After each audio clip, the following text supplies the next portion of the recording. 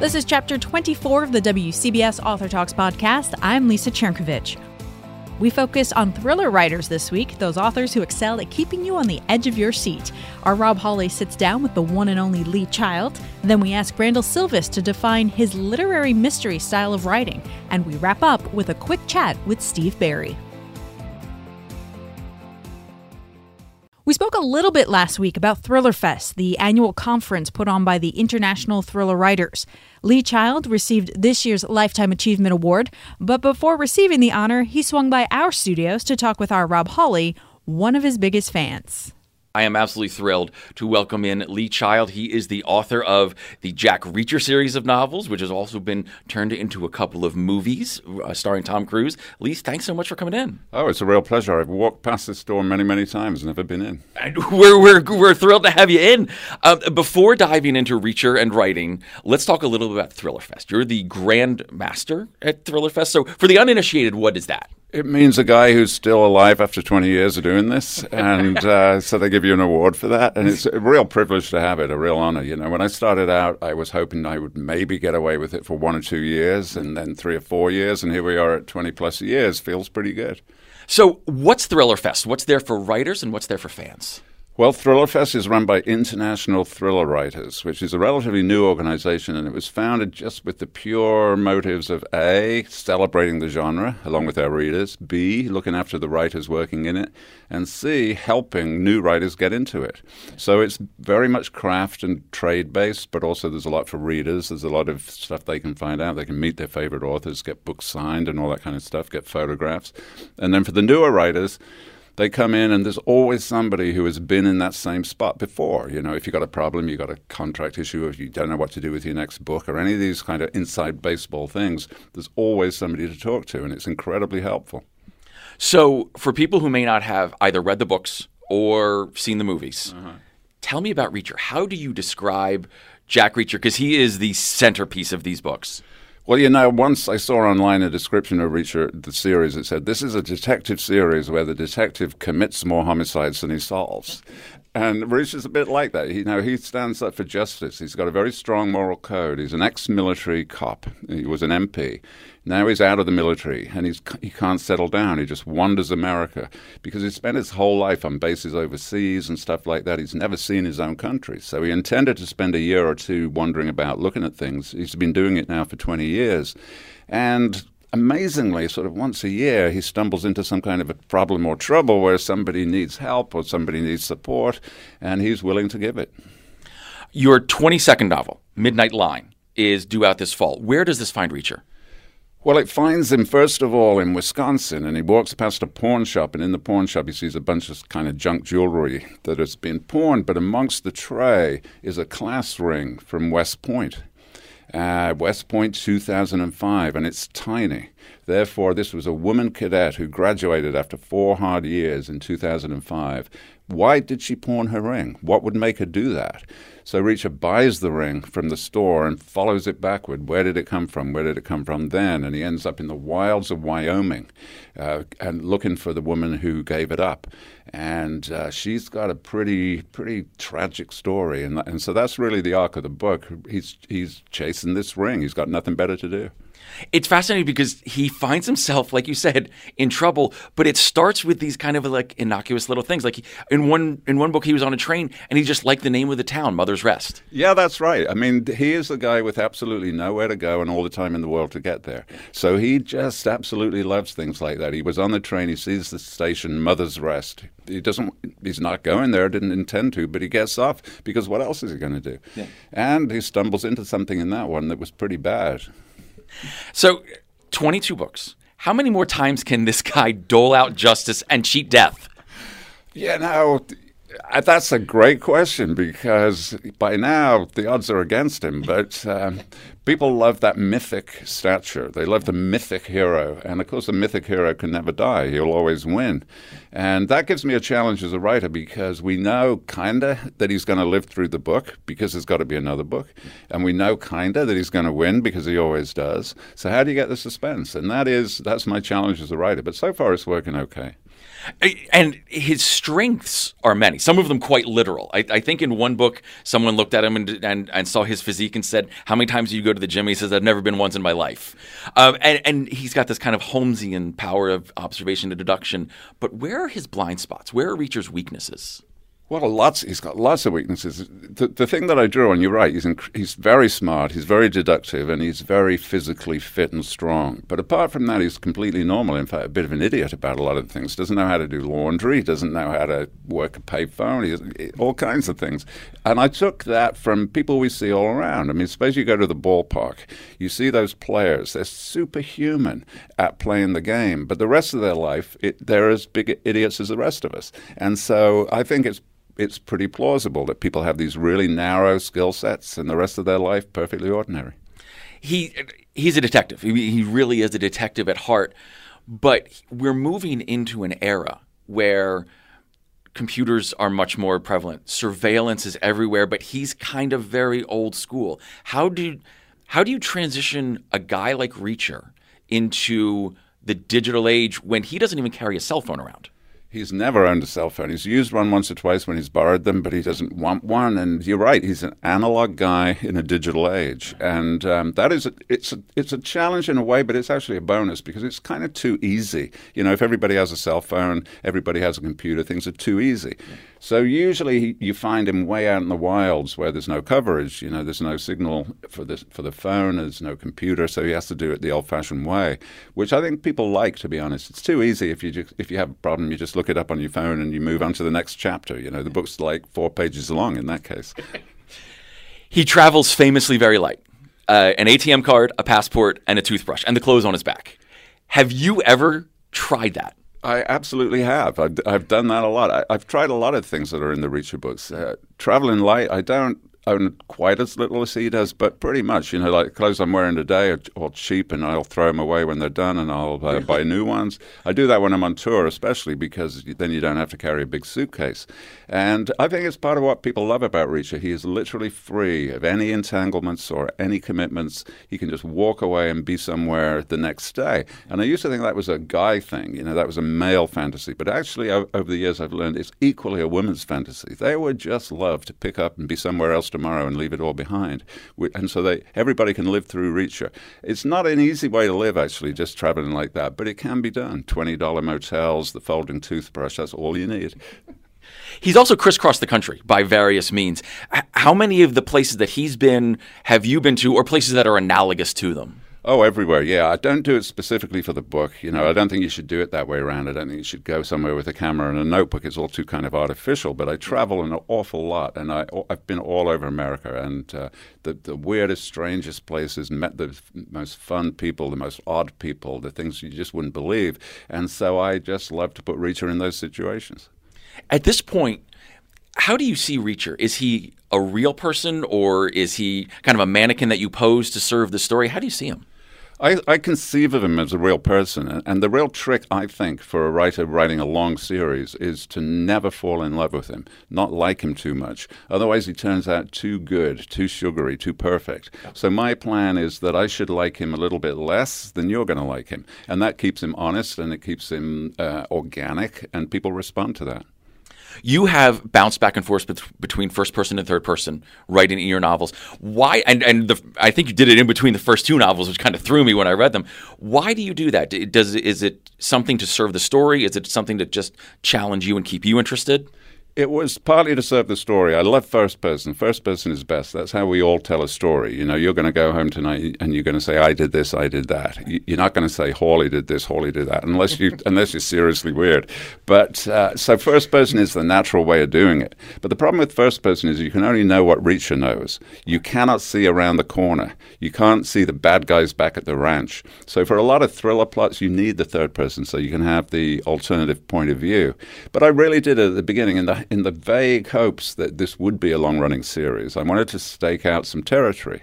first book was first person in a small town. Second book was third person, and the FBI was there, the White House was there. So I wanted to stake out the sort of left field, right field territory, and then the in-between part would be mine forever. And that worked with the first two books, and I've enjoyed kind of bouncing back and forth, not just first and third person, but big and small, dusty little town in the west of Texas in one book, and then you get all the glitz and glamour of D.C. and L.A. in another book. It gives you tremendous flexibility. I think that's why I'm not bored with the series after 22 books. You could imagine sitting down to write the next one and thinking, oh, here we go again. But I sit down with exactly the same excitement that I did for the first one. So for a lot of people, Tom Cruise has become Jack Reacher. He has starred in 2 movies based on the books. You've actually been in the movies. Did you write yourself in? Did you really want to be in these movies? I really wanted to be in. I think everybody wants to do their cameo, in their own movie. But I was too cool to ask. I was waiting for them to ask, and they did. They called me, and they had this really complicated idea, this symbolic idea. In the first movie, Reacher is in jail overnight, and he goes to the desk in the morning to pick up his possessions before he is let out. And as you said, he only has really one possession, which is his toothbrush. So the desk sergeant had to give Reacher the toothbrush, and Reacher goes out the door. So they saw tremendous symbolism in this. If I was the desk sergeant handing the toothbrush to Reacher, then on another level, the writer of the book is handing the baton to the actor. And they saw tremendous meaning in that. So I was like, sure, I'll do that. And I did, and it was lovely. And then we did the second one, same kind of thing.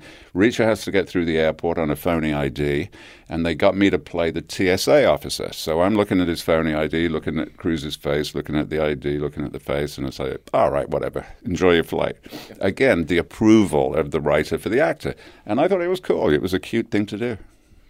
So in a recent novel, you sent Reacher back to your native Great Britain. Until then, he had always just been crisscrossing the United States. What was it like sending Reacher to your homeland? It was real fun for me because it was an exact reversal of what I normally do. Normally, I'm a foreigner writing America like a native. And for this, I had to do it kind of backwards. I was a native writing London like a foreigner.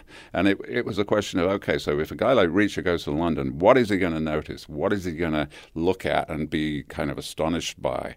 And there's a lot of stuff in Britain because Britain's a weird old country. And in one particular thing that, I've been away for 20 years, and when I go back, it's the same for me. All these strange things are happening. Like you go to the grocery store, and I had Reacher do this. You go to the grocery store, you buy what you want. Then you've got to buy the bag. You buy that little plastic bag to put it in.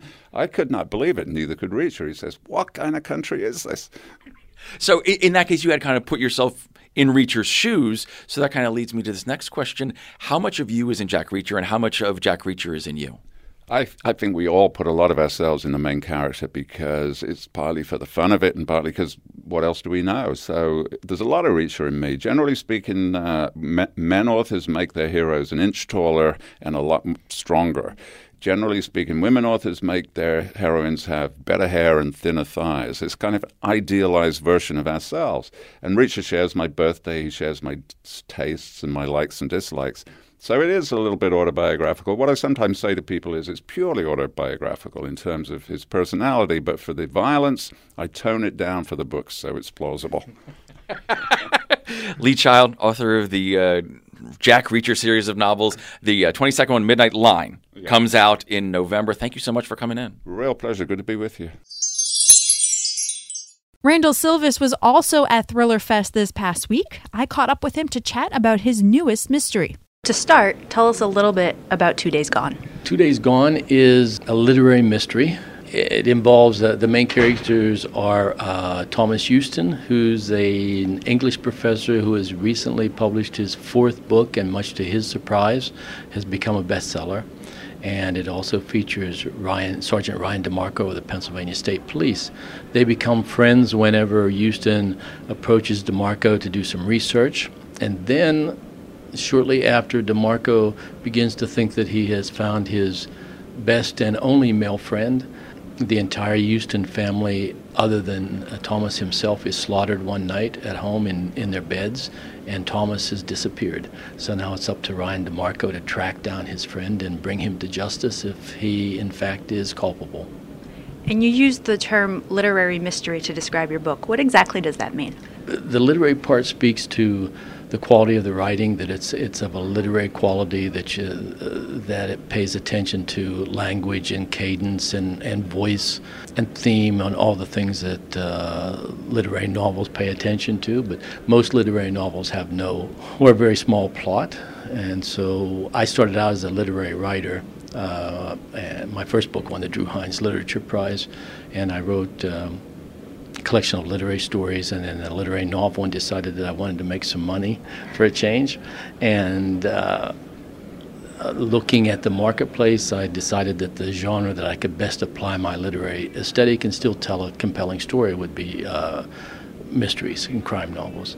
So basically, it's a crime novel that has a strong plot, but I also spend a lot of time on exploring character and language, and voice is very important to me as well.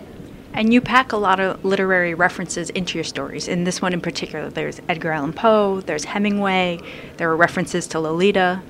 Yeah, I'm sorry for that. I do, because they were all my mentors. I never took a creative writing class. I don't have an MFA. I basically taught myself by studying the masters. And so their writing has stayed with me, and what I learned from them has stayed with me. And it seemed a natural fit, since Thomas Houston is a professor of literature, that those kind of allusions should make their way into the book. And so at one point in the book, early on, Tom Houston mentions he's working on a book and is working on a character who's a logophile. Is that something that can be used to describe you? Because you do sprinkle some unusual words throughout the book. Yeah, I do. I don't do it purposely. I just choose the words that I think fit best. And then a lot of people write me a nasty note saying thanks a lot. I had to keep a dictionary by my side when I read this novel. Some people enjoy it, and other people find it an annoyance. But it's not that I go looking for big words. I just use the words that seem to emerge naturally. Your book also lacks a prominent female character. Why did you make that decision? I didn't. It was not a decision. I'm not an analytical writer. I know some who are, who sit and plot things out and decide to do this and decide to do that. I get up in the morning, I meditate, I make a cup of tea, I sit down and I start writing. And I write based on what I wrote the day before. I read what I wrote before and I polish it, and then I just let the story continue as it will.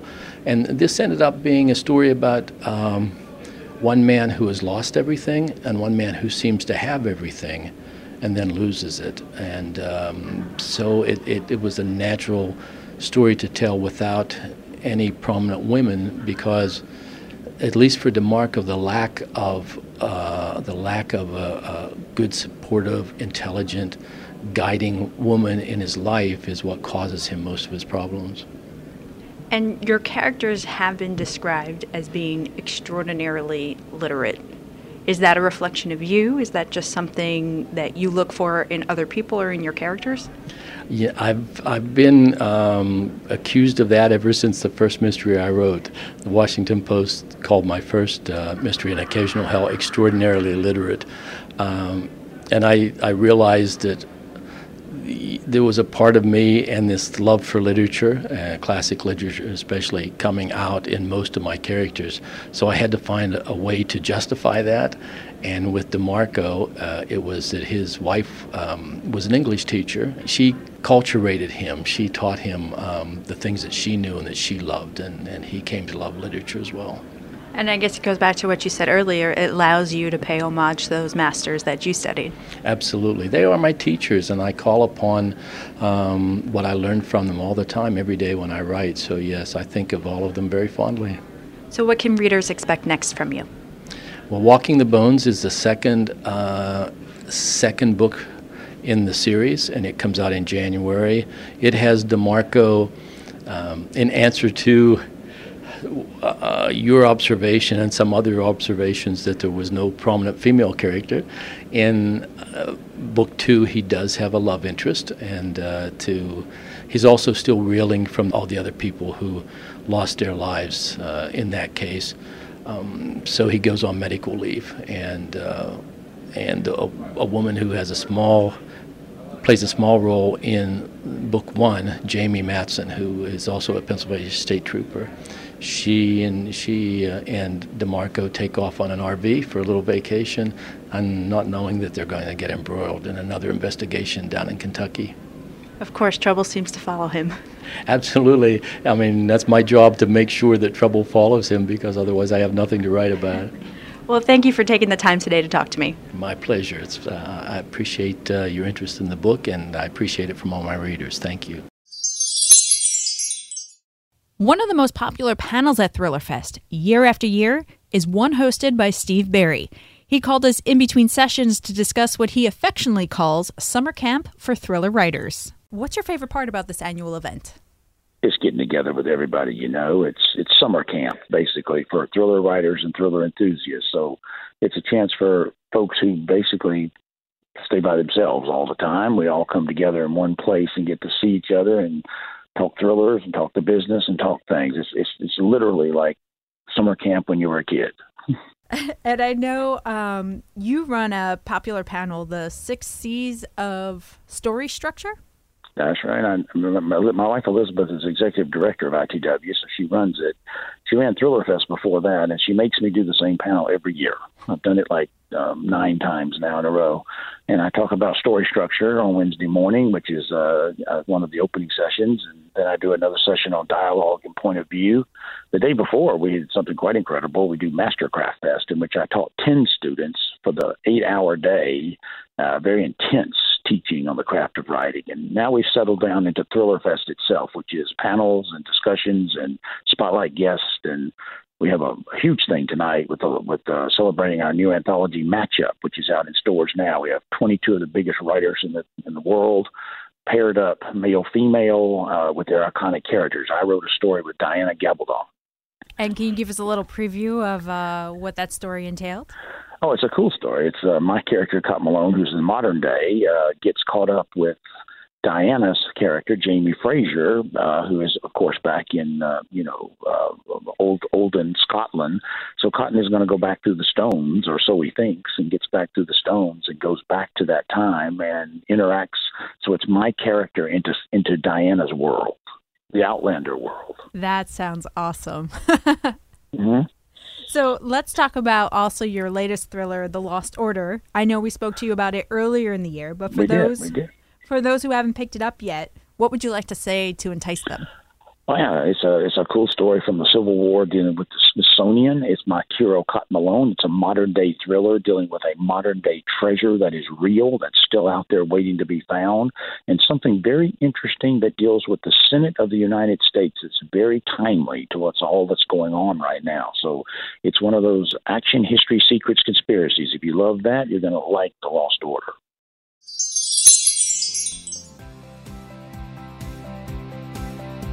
That's this week's podcast. Special thanks to Kimberly Howe, Meryl Moss, and Deb Ziff, who were a big help in setting up this week's interviews. And don't forget, you can email us at books@wcbs880.com, and be sure to follow us on Twitter and Instagram at WCBS880books.